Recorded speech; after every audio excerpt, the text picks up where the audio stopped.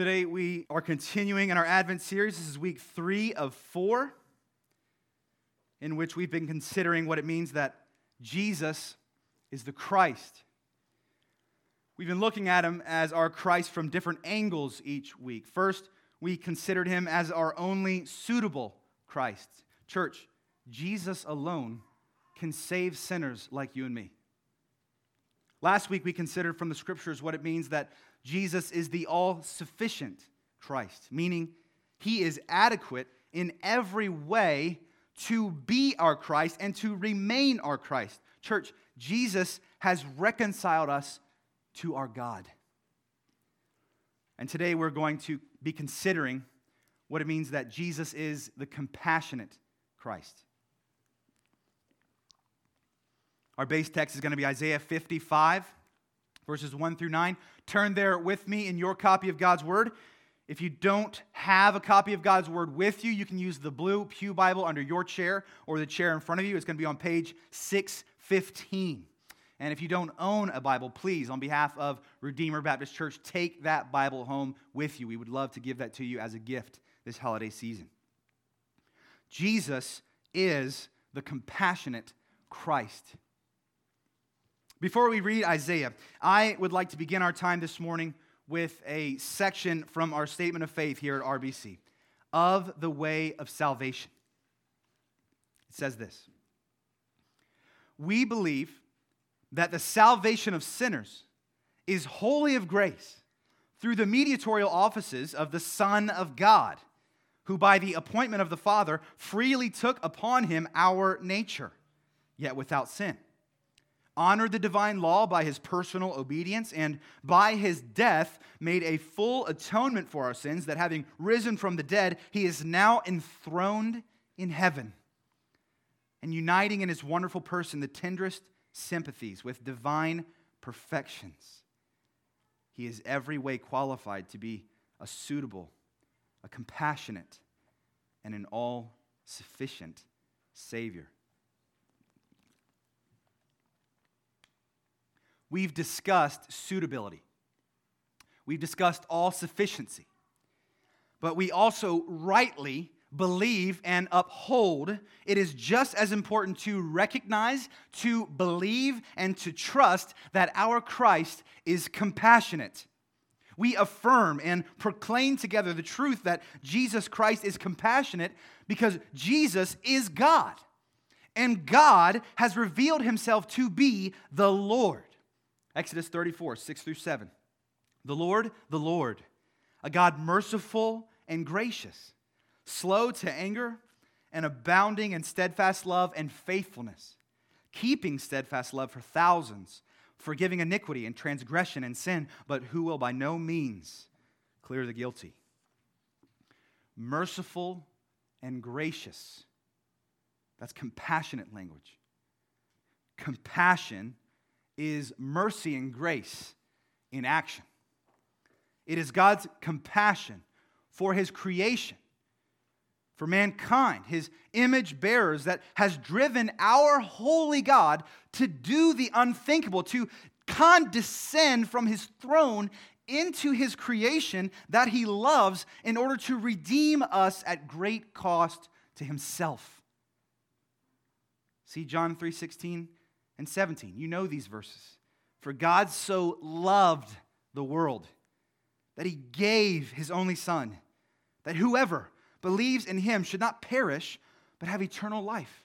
For God did not send his Son into the world to condemn the world, but in order that the world might be saved through him. Our God is the compassionate God. And by clear extension, our God, as he is incarnate, Jesus, is the compassionate Christ. But let's play devil's advocate. Let's try to take compassion out of the equation, as if God was not compassionate, because I want us to see just how important it is for us to hold fast to the testimony of Scripture that he is compassionate. And these may actually even be lies you are tempted to believe. So Lord willing, this will expose them and we can see the true reality of Christ's compassion together. So think about this. For starters, if God was not compassionate, He would have no desire nor any reason to care about His creation. He wouldn't care about you. He wouldn't care about me. And He wouldn't care one bit about any other person in the rest of the world. He wouldn't care about our struggles internally. He wouldn't care about our struggles externally. It doesn't matter because He doesn't care. People suffering, people dying. No sympathy, nor empathy, nor consideration, because it would make no difference to Him. God would therefore be the coldest being in all of existence. Human beings would have more compassion than God. It would be one big sick joke that creation would have just been something God started and just let it run fast and free on its own. He would be distant, and if hell can be defined in any way as being separated from God, then we would be living in hell on earth and would literally be going to eternal hell in a handbasket. We'd be separated from God from the moment that He makes us into all eternity, because God Himself was not compassionate, and He definitely didn't have compassion for us. Let's say this another way. Let's say God wouldn't distance Himself from creation. Let's say He would still be immanent to His creation, but He was still compassionless. This would mean that God would see all the hardship, all the turmoil, all the pain and the suffering that we go through as a result of our sin within us and the sin in a fallen world, and although He'd be right there with us, He would not act to relieve us or redeem us in any way. Why would He? One more example. Truthfully, you can't separate Christ's compassion from His suitability or His all-sufficiency, because His compassion in one way or another drives those things. But if we tried, let's say we tried, if we hypothetically claimed that God was not compassionate but was still suitable and all-sufficient to save, this means that our God would have every resource and ability possible to redeem us from our eternal damnation, our separation from Him under His wrath for sin. But despite being able, being fit, being the only one who could redeem us, His lack of compassion on us alone would be enough to prevent Him from doing anything. From incarnating, from doing the work that Jesus Christ came to do, there would be no reason for Him to.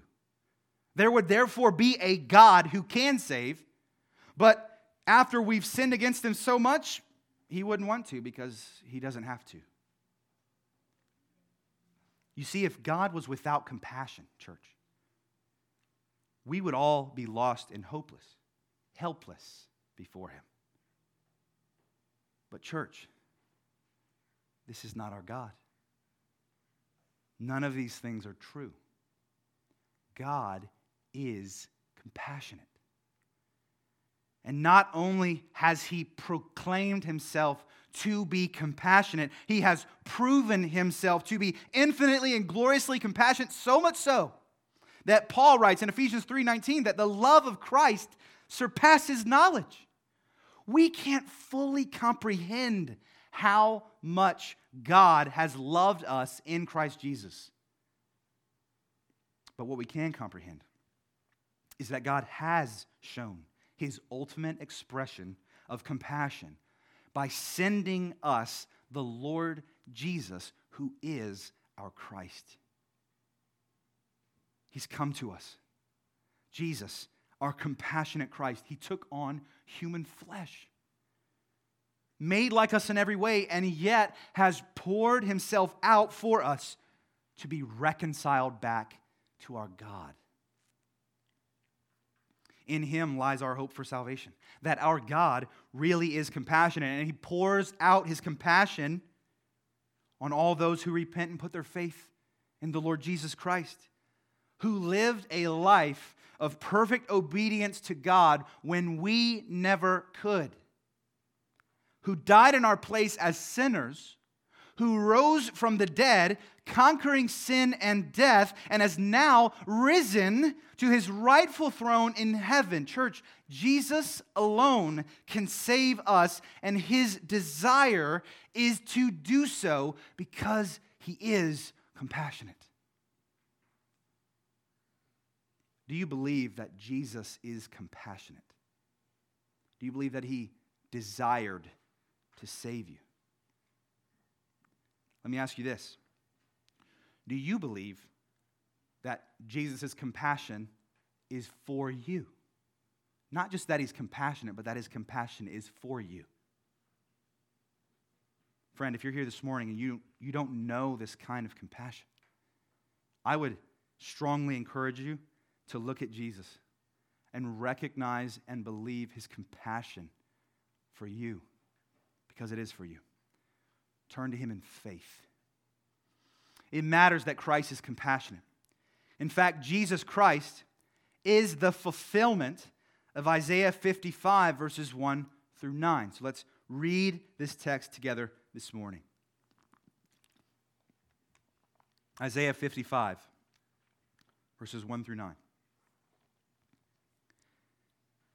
Come, everyone who thirsts, come to the waters, and he who has no money, come buy and eat. Come buy wine and milk without money and without price. Why do you spend your money for that which is not bread, and your labor for that which does not satisfy? Listen diligently to me, and eat what is good, and delight yourselves in rich food. Incline your ear and come to me, hear that your soul may live, and I will make with you an everlasting covenant, my steadfast, sure love for David. Behold, I made him a witness to the peoples, a leader and commander for the peoples. Behold, you shall call a nation that you do not know, and a nation that did not know you shall run to you, because of the Lord your God and of the Holy One of Israel, for he has glorified you. Seek the Lord while he may be found. Call upon him while he is near. Let the wicked forsake his way, and the unrighteous man his thoughts. Let him return to the Lord, that he may have compassion on him, and to our God, for he will abundantly pardon. For my thoughts are not your thoughts, neither are your ways my ways, declares the Lord. For as the heavens are higher than the earth, so are my ways higher than your ways, and my thoughts than your thoughts. This is the word of the Lord. Thanks be to God. Like last week, I want to be very practical as we consider Christ's compassion. And I hope that you'll see, even from a text like Isaiah 55, that Jesus is the compassionate Christ. To that end, this morning I've got 3 points to consider from our text, and I will include other related passages of Scripture as we go on the screen. So let's begin. The first is this: Christ's compassion is full, it's free, and it's satisfying. Christ's compassion is full, it is free, and it is satisfying. Jesus' compassion is full because he is our incarnate God, the infinite and eternal God who was, who is to come. Try to measure this. This is why this is important. Try to measure this. God, who is both outside of all his creation, including time and space. He's transcendent from his creation, yet he is everywhere within his creation at once, sustaining it. He is immanent. This God is compassionate. God is immeasurable. The one about whose thoughts alone Job says in Job 11, verse 7 through 9, can you find out the deep things of God? Can you find out the limit of the Almighty? It is higher than heaven. What can you do? Deeper than Sheol. What can you know? Its measure is longer than the earth and broader than the sea. God is uncontainable. The one whom Solomon speaks of in 1 Kings 8:27. But will God indeed dwell on the earth? Behold, heaven and the highest heaven cannot contain you.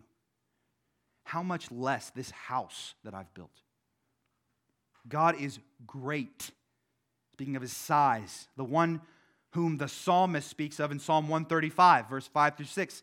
For I know that the Lord is great, and that our Lord is above all gods. Whatever the Lord pleases, he does in heaven and on earth, in the seas and all the deeps. We need to think big, church. We serve a big God, one who is sovereign, not one who is in any way weak or driven by emotion like cultural Christianity might try to persuade us. Not one who is haphazard and is working or trying to play catch up within all of our mess. Not one who wants to accomplish work amongst us but doesn't have the power to do so. No, we serve a big God, a sovereign God who rules and reigns, who wills and who works in accordance with, and listen, out of his divine character at all times. He does whatever he pleases. And he does so because he is God. And praise God that he is good. And it is this God, our God, as great and glorious as he is, who has revealed himself to be compassionate. This means his compassion is immeasurable. His compassion is unfathomable. We cannot comprehend how vast his compassion is any sooner than we could comprehend the fullness of our infinite God in our finite minds. But it is exactly from his fullness that he extends his compassion. And in his compassion, our eternal God, 3 in 1, Father, Son, Holy Spirit, decreed that the Son of God, the second person of this glorious Trinity, would become a man, that he might redeem us, sinners. Church, Philippians 2, Christ's condescension was not a little step. If our God is this big, that step must be an infinite step. For Christ to be God, yet not count equality with God a thing to be grasped, but emptying himself by taking on the form of a servant, a human being made from dust. If our God really is so big, just how far was that step for him to take? But he did it, that the world might be saved through him. Hear God's word, John 1:14. And the Word became flesh and dwelt among us, and we have seen his glory, glory as of the only Son from the Father, full of grace and truth. And let me clarify this further with Colossians 1:19 and 2:9. For in Christ, in him, all the fullness of God was pleased to dwell. For in him, the whole fullness of deity dwells bodily. That big God dwells bodily, fully in Jesus. Church, here's the point. God, out of his compassion, sent his only Son. God in his fullness dwelt bodily in Jesus, the man. This means the fullness of God's compassion can be seen in his sending of the Son and his becoming a man like us. God's compassion was embodied in Jesus, and Jesus lived his life with this compassion perfectly. Praise be to God. And we know from his life and his teaching, church, that Jesus' compassion is free for anyone. Because we know that God's compassion is free for anyone. And his call is to everyone. Back to our text, Isaiah 55, verse 1. Come, everyone who thirsts. Come to the waters. And he who has no money, come, buy and eat. Come buy wine and milk without money and without price. Jesus himself echoes these words in Matthew 11, verse 28 and 29. Come to me, all who labor and are heavy laden, and I will give you rest. Take my yoke upon you and learn from me, for I am gentle and lowly in heart, and you will find rest for your souls. You find rest in Jesus, church. Christ has fully revealed that His compassion is full. His compassion is free for anyone who would come to Him. And listen to the words of John 6:35. Jesus said to them, I am the bread of life. Whoever comes to me shall not hunger, and whoever believes in me shall never thirst. Never is a long time. Notice that as His compassion is full and as it is free, whoever would come, His compassion will satisfy.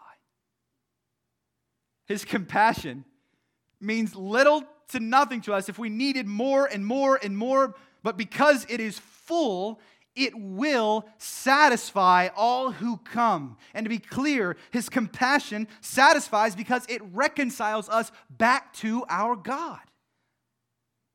In Christ, we no longer bear the weight nor the penalty of our sin. God has dealt fully and finally with our sin in Christ, and now Christ is in us, and He's brought us back to God. God is the most satisfying.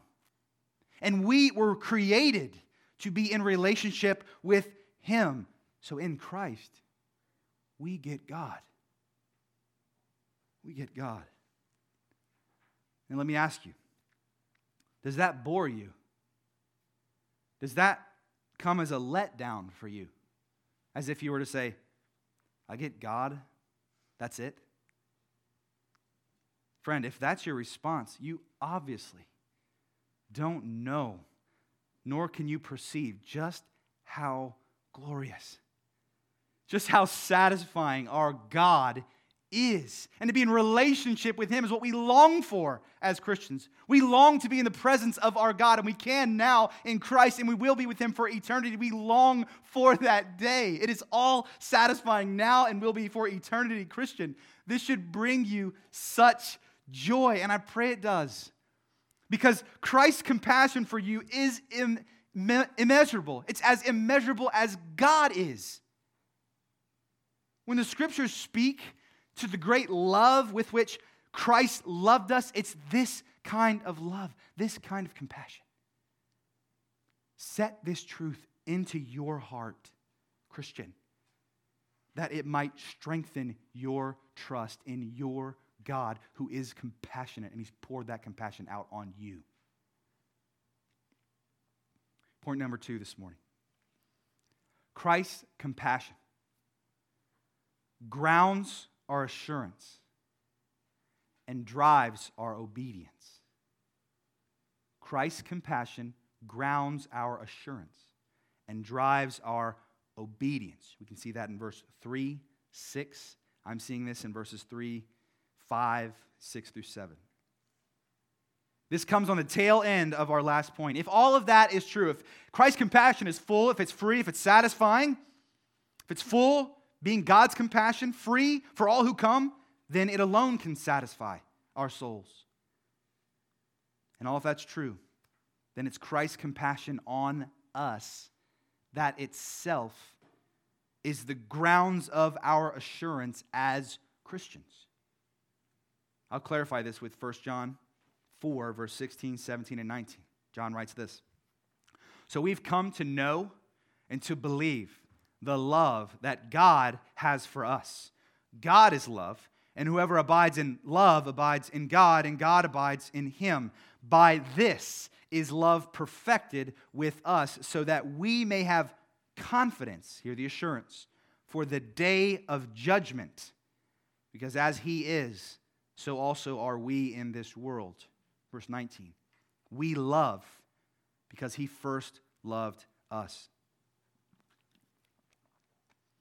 And what was his ultimate expression of love, his compassion? It was when Christ would lay down his life for us, the righteous for the unrighteous, dying in our place as sinners, though he was perfect.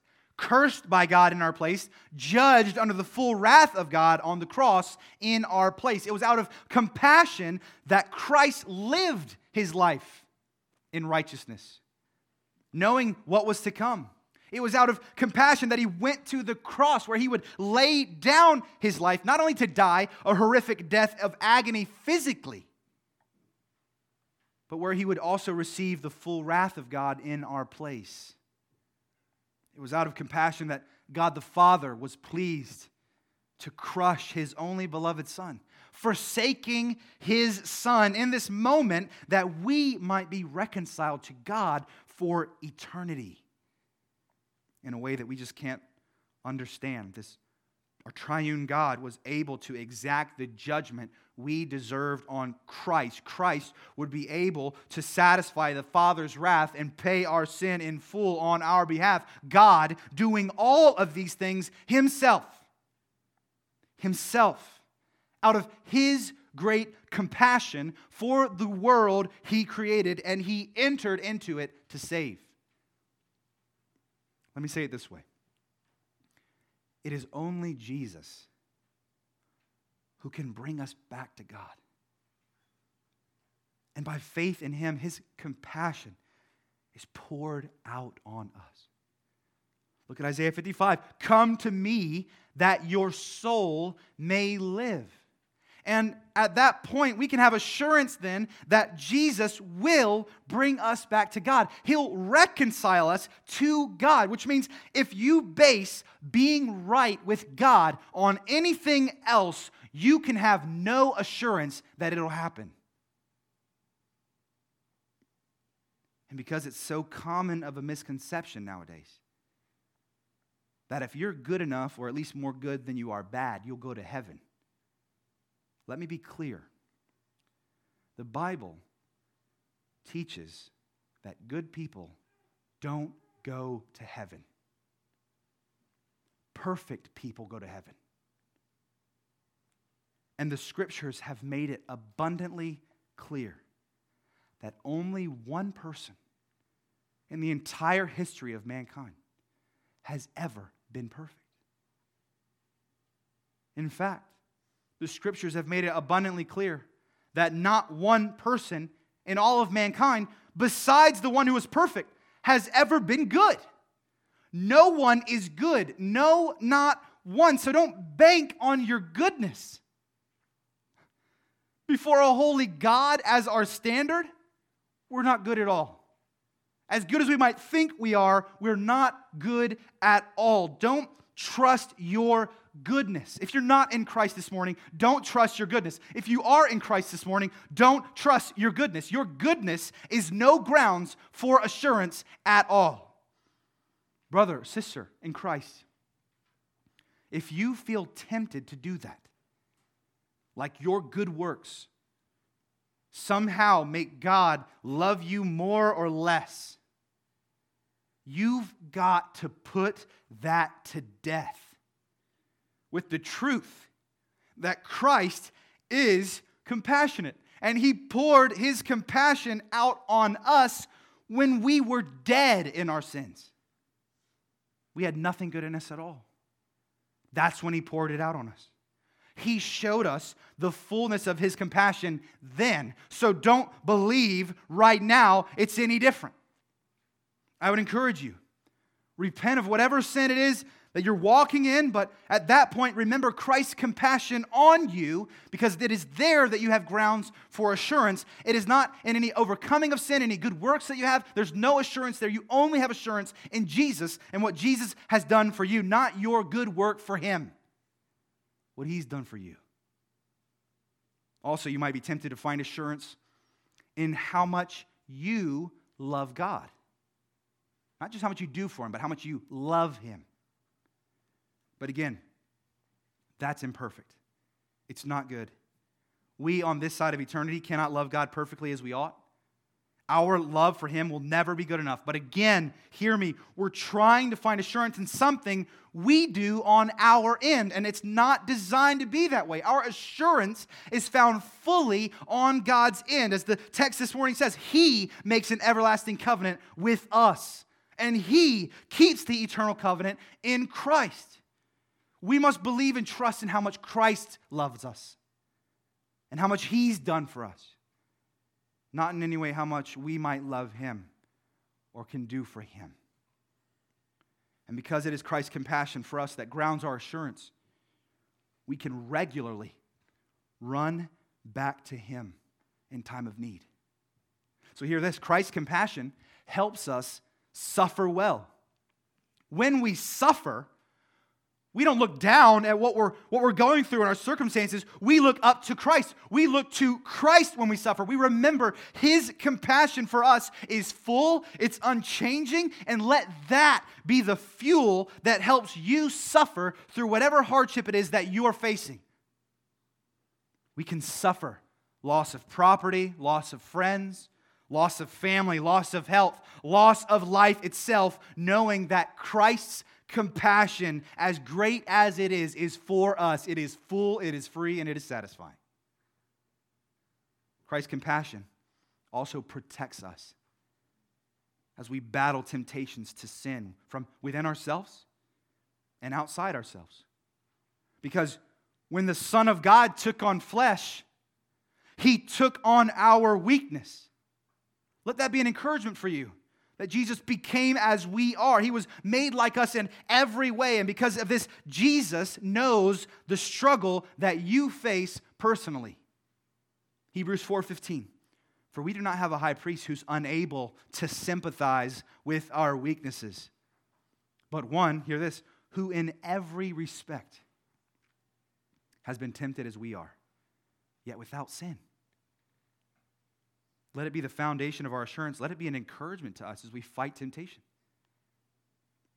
Jesus knows the daily battle of putting His flesh to death and trusting God. He knows what it's like to be tempted. In fact, to the fullest degree, and thanks be to God, He knows perfectly what it's like to overcome those temptations. How much more can He help us in ours? So we ought to depend on Him in our struggle. Remember His compassion. But knowing His compassion for us is not only the grounds of our assurance, as it should be. It should also be what drives our obedience. 1 John 4:19 again. We love because He first loved us. A few verses later, 1 John 5:3, what does He say? For this is the love of God, that we keep His commandments, and His commandments are not burdensome. Now, we've studied 1 John together recently here at Redeemer. So we know the interconnectedness of love and obedience to God's commands. But the point that I want to make clear, that I pray helps you think rightly about obedience to God, is that we ought not obey first out of duty, because we have to, but out of love, because we want to. I'm not saying if you don't want to obey, you don't have to. Even if you don't want to obey Jesus, He still demands that you obey, even if in that sense it's out of duty. What I am saying is that Christ's compassion for you should drive your obedience to Him.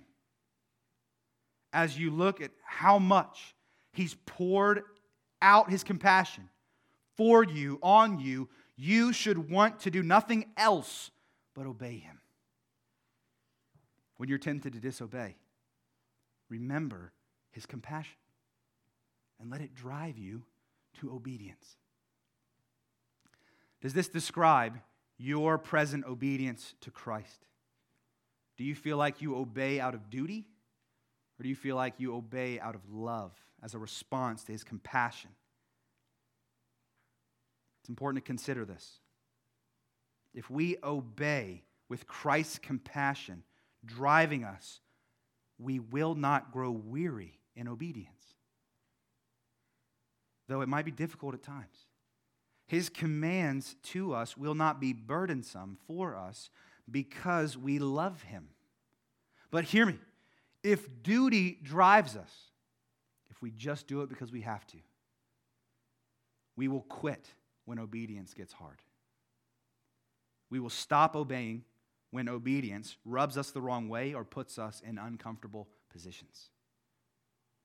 When you're tempted to begrudge God's commands, tempted to consider them as too much, as a duty, as burdensome, remember just how much it cost Christ to pour his compassion out on you at the cross for the forgiveness of all your sins, for you to be reconciled to God, and let this drive you to say, Jesus loves me so much, I want to obey him because I love him.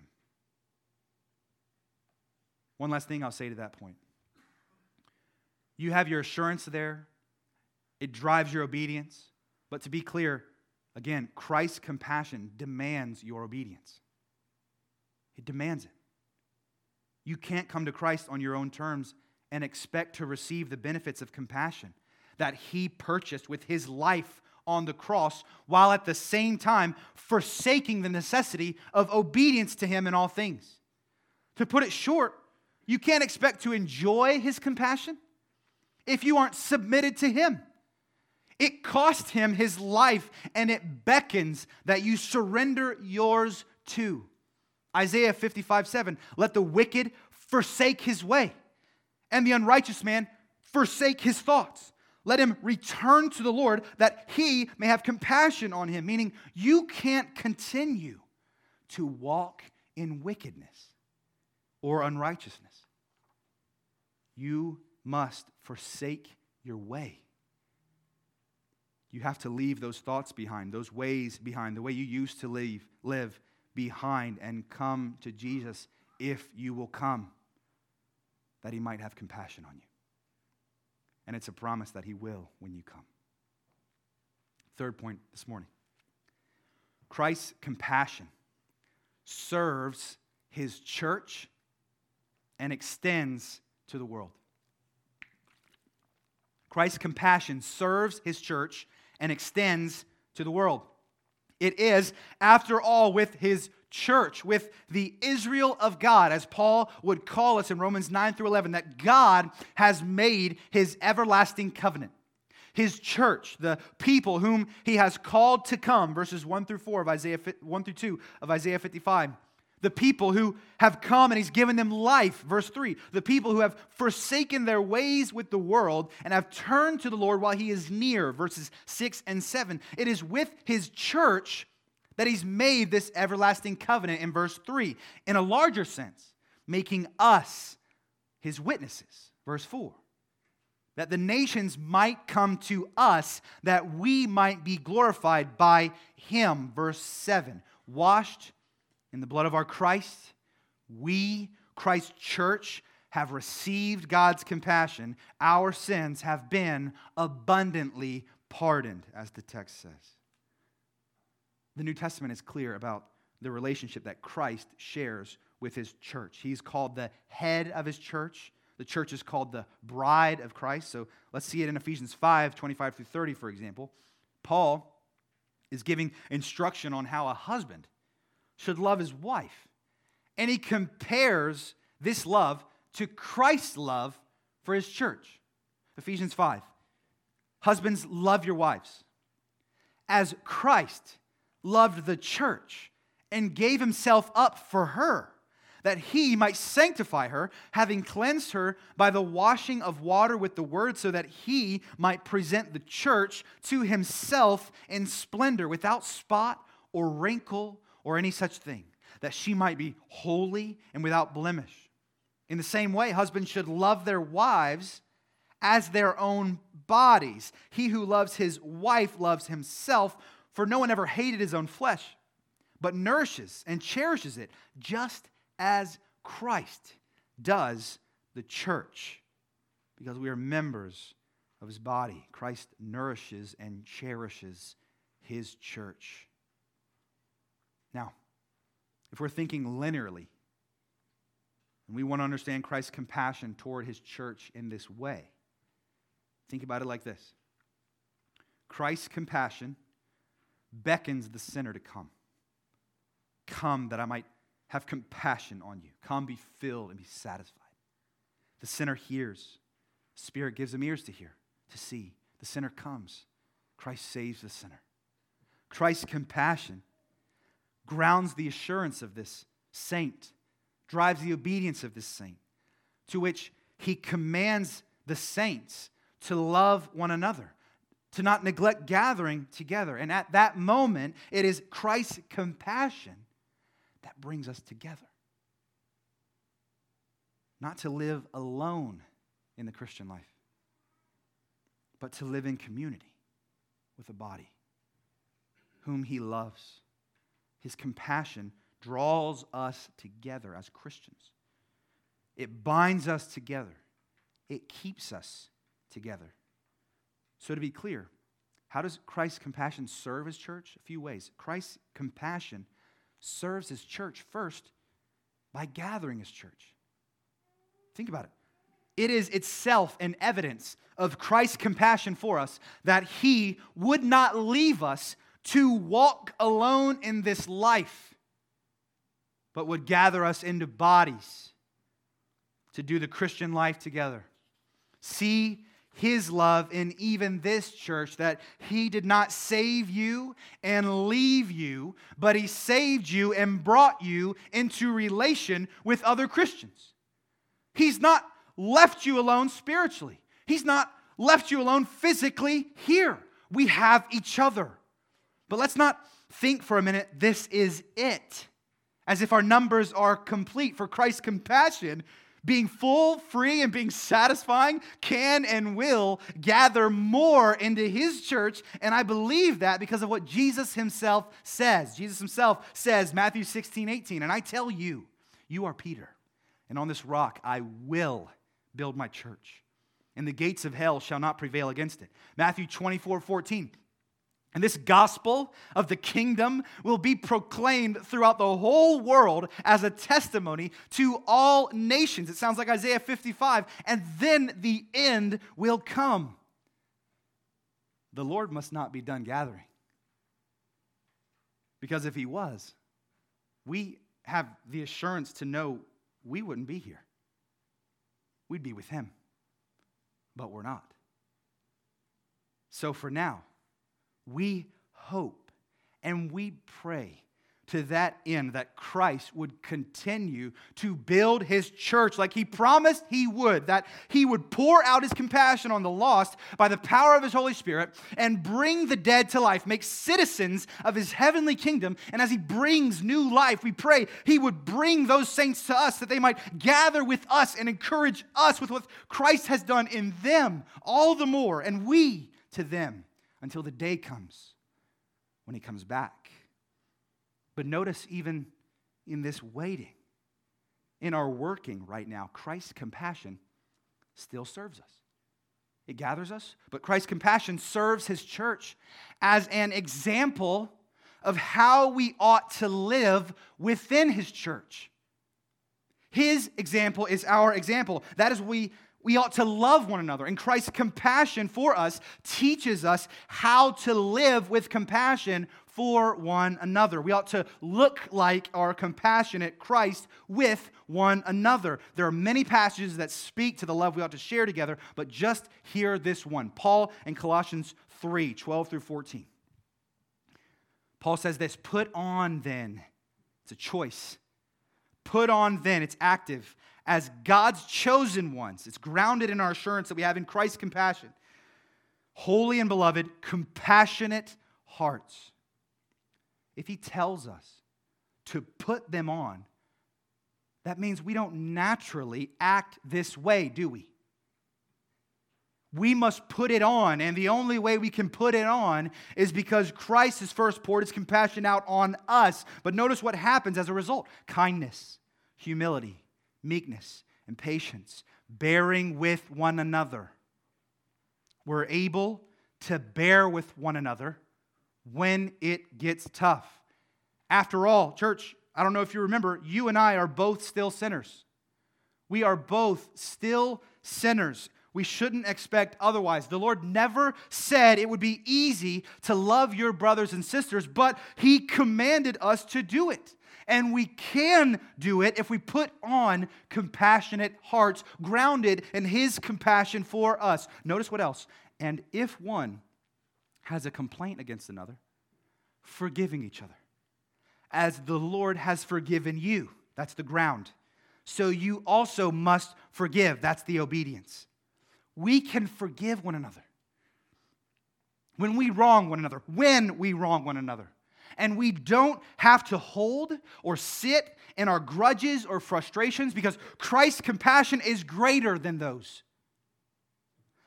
Does our compassionate Christ hold our sins against us? By no means. When we repent, He forgives and He forgets. The closer we come together, Redeemer, the more we will sin against one another.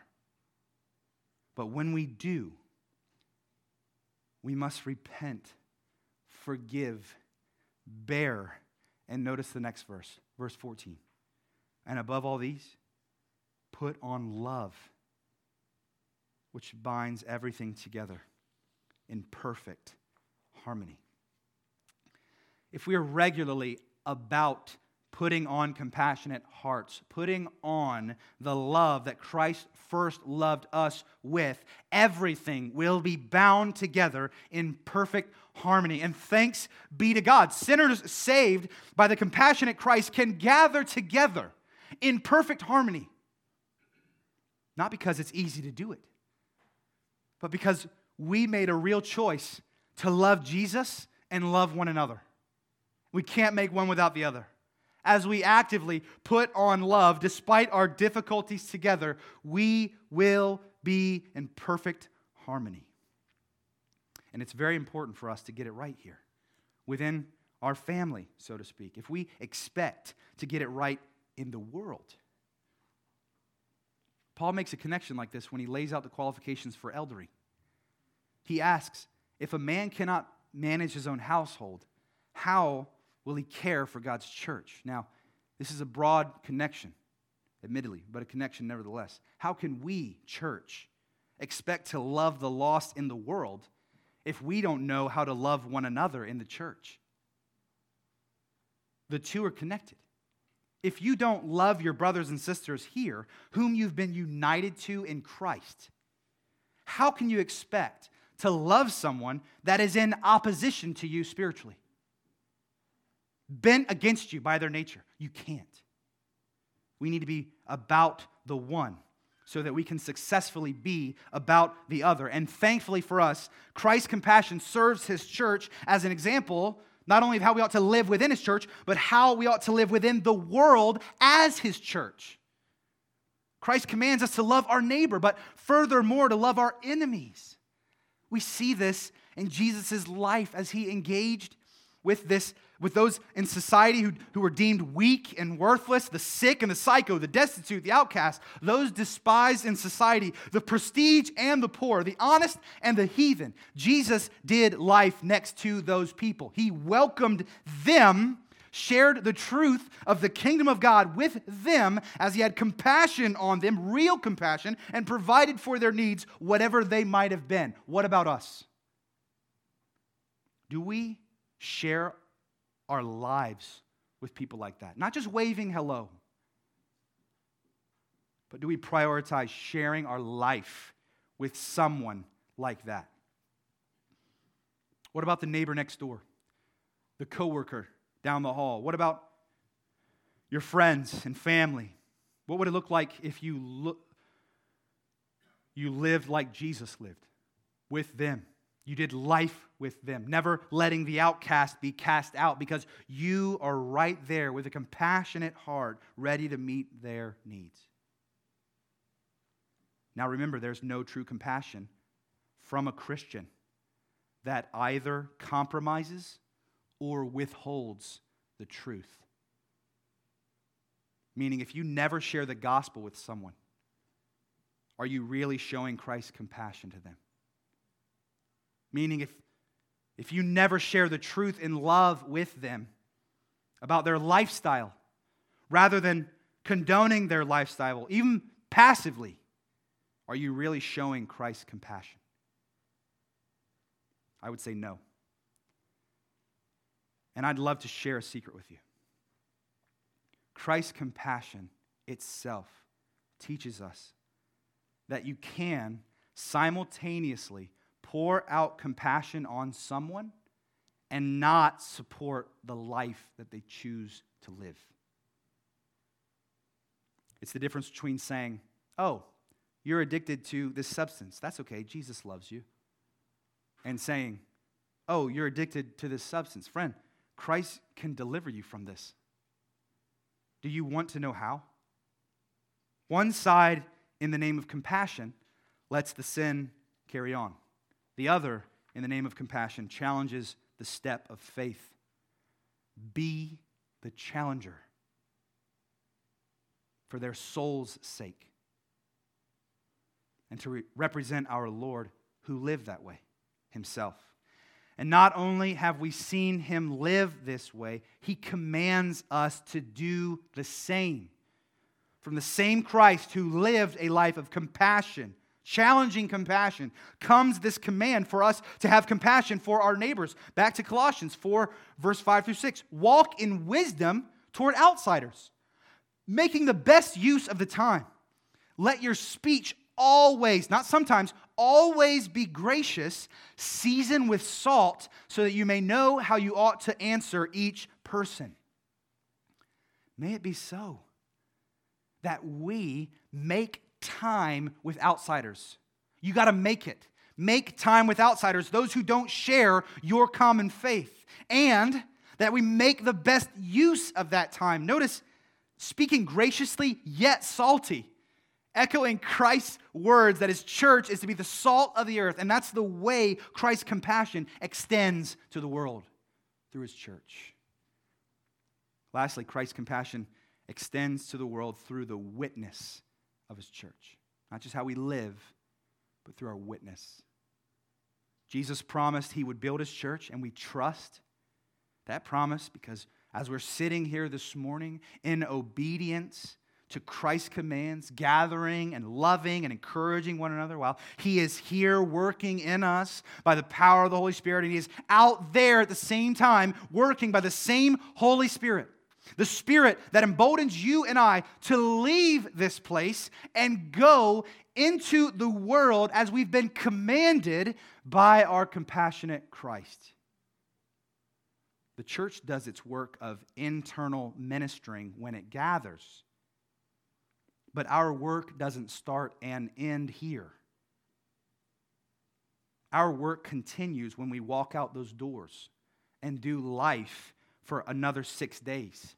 We need to be ministering out there with the people out there, loving and serving and sharing the gospel whenever and wherever we make and see the opportunity. We encourage one another with truth every Sunday that some of your neighbors have never heard one time in their entire life. Shouldn't we want them to know the fullness of Christ's compassion? That it's free and that it's what they've been longing for, what they've wanted, what they've been searching so hard to find. It is what alone will satisfy their greatest need to be reconciled to their compassionate God. But they won't know unless they hear, and they won't hear unless we speak, and we won't speak if we aren't first grounded in the compassionate love of our Christ, that it might drive us to open our lips and speak the truth in love. Our compassionate Christ gathers us together and serves us as our example of how we ought to live within his church here at Redeemer, how we ought to live within the world, and how we ought to be a witness to the world around us. It matters, church, that Jesus is the compassionate Christ. Let's pray.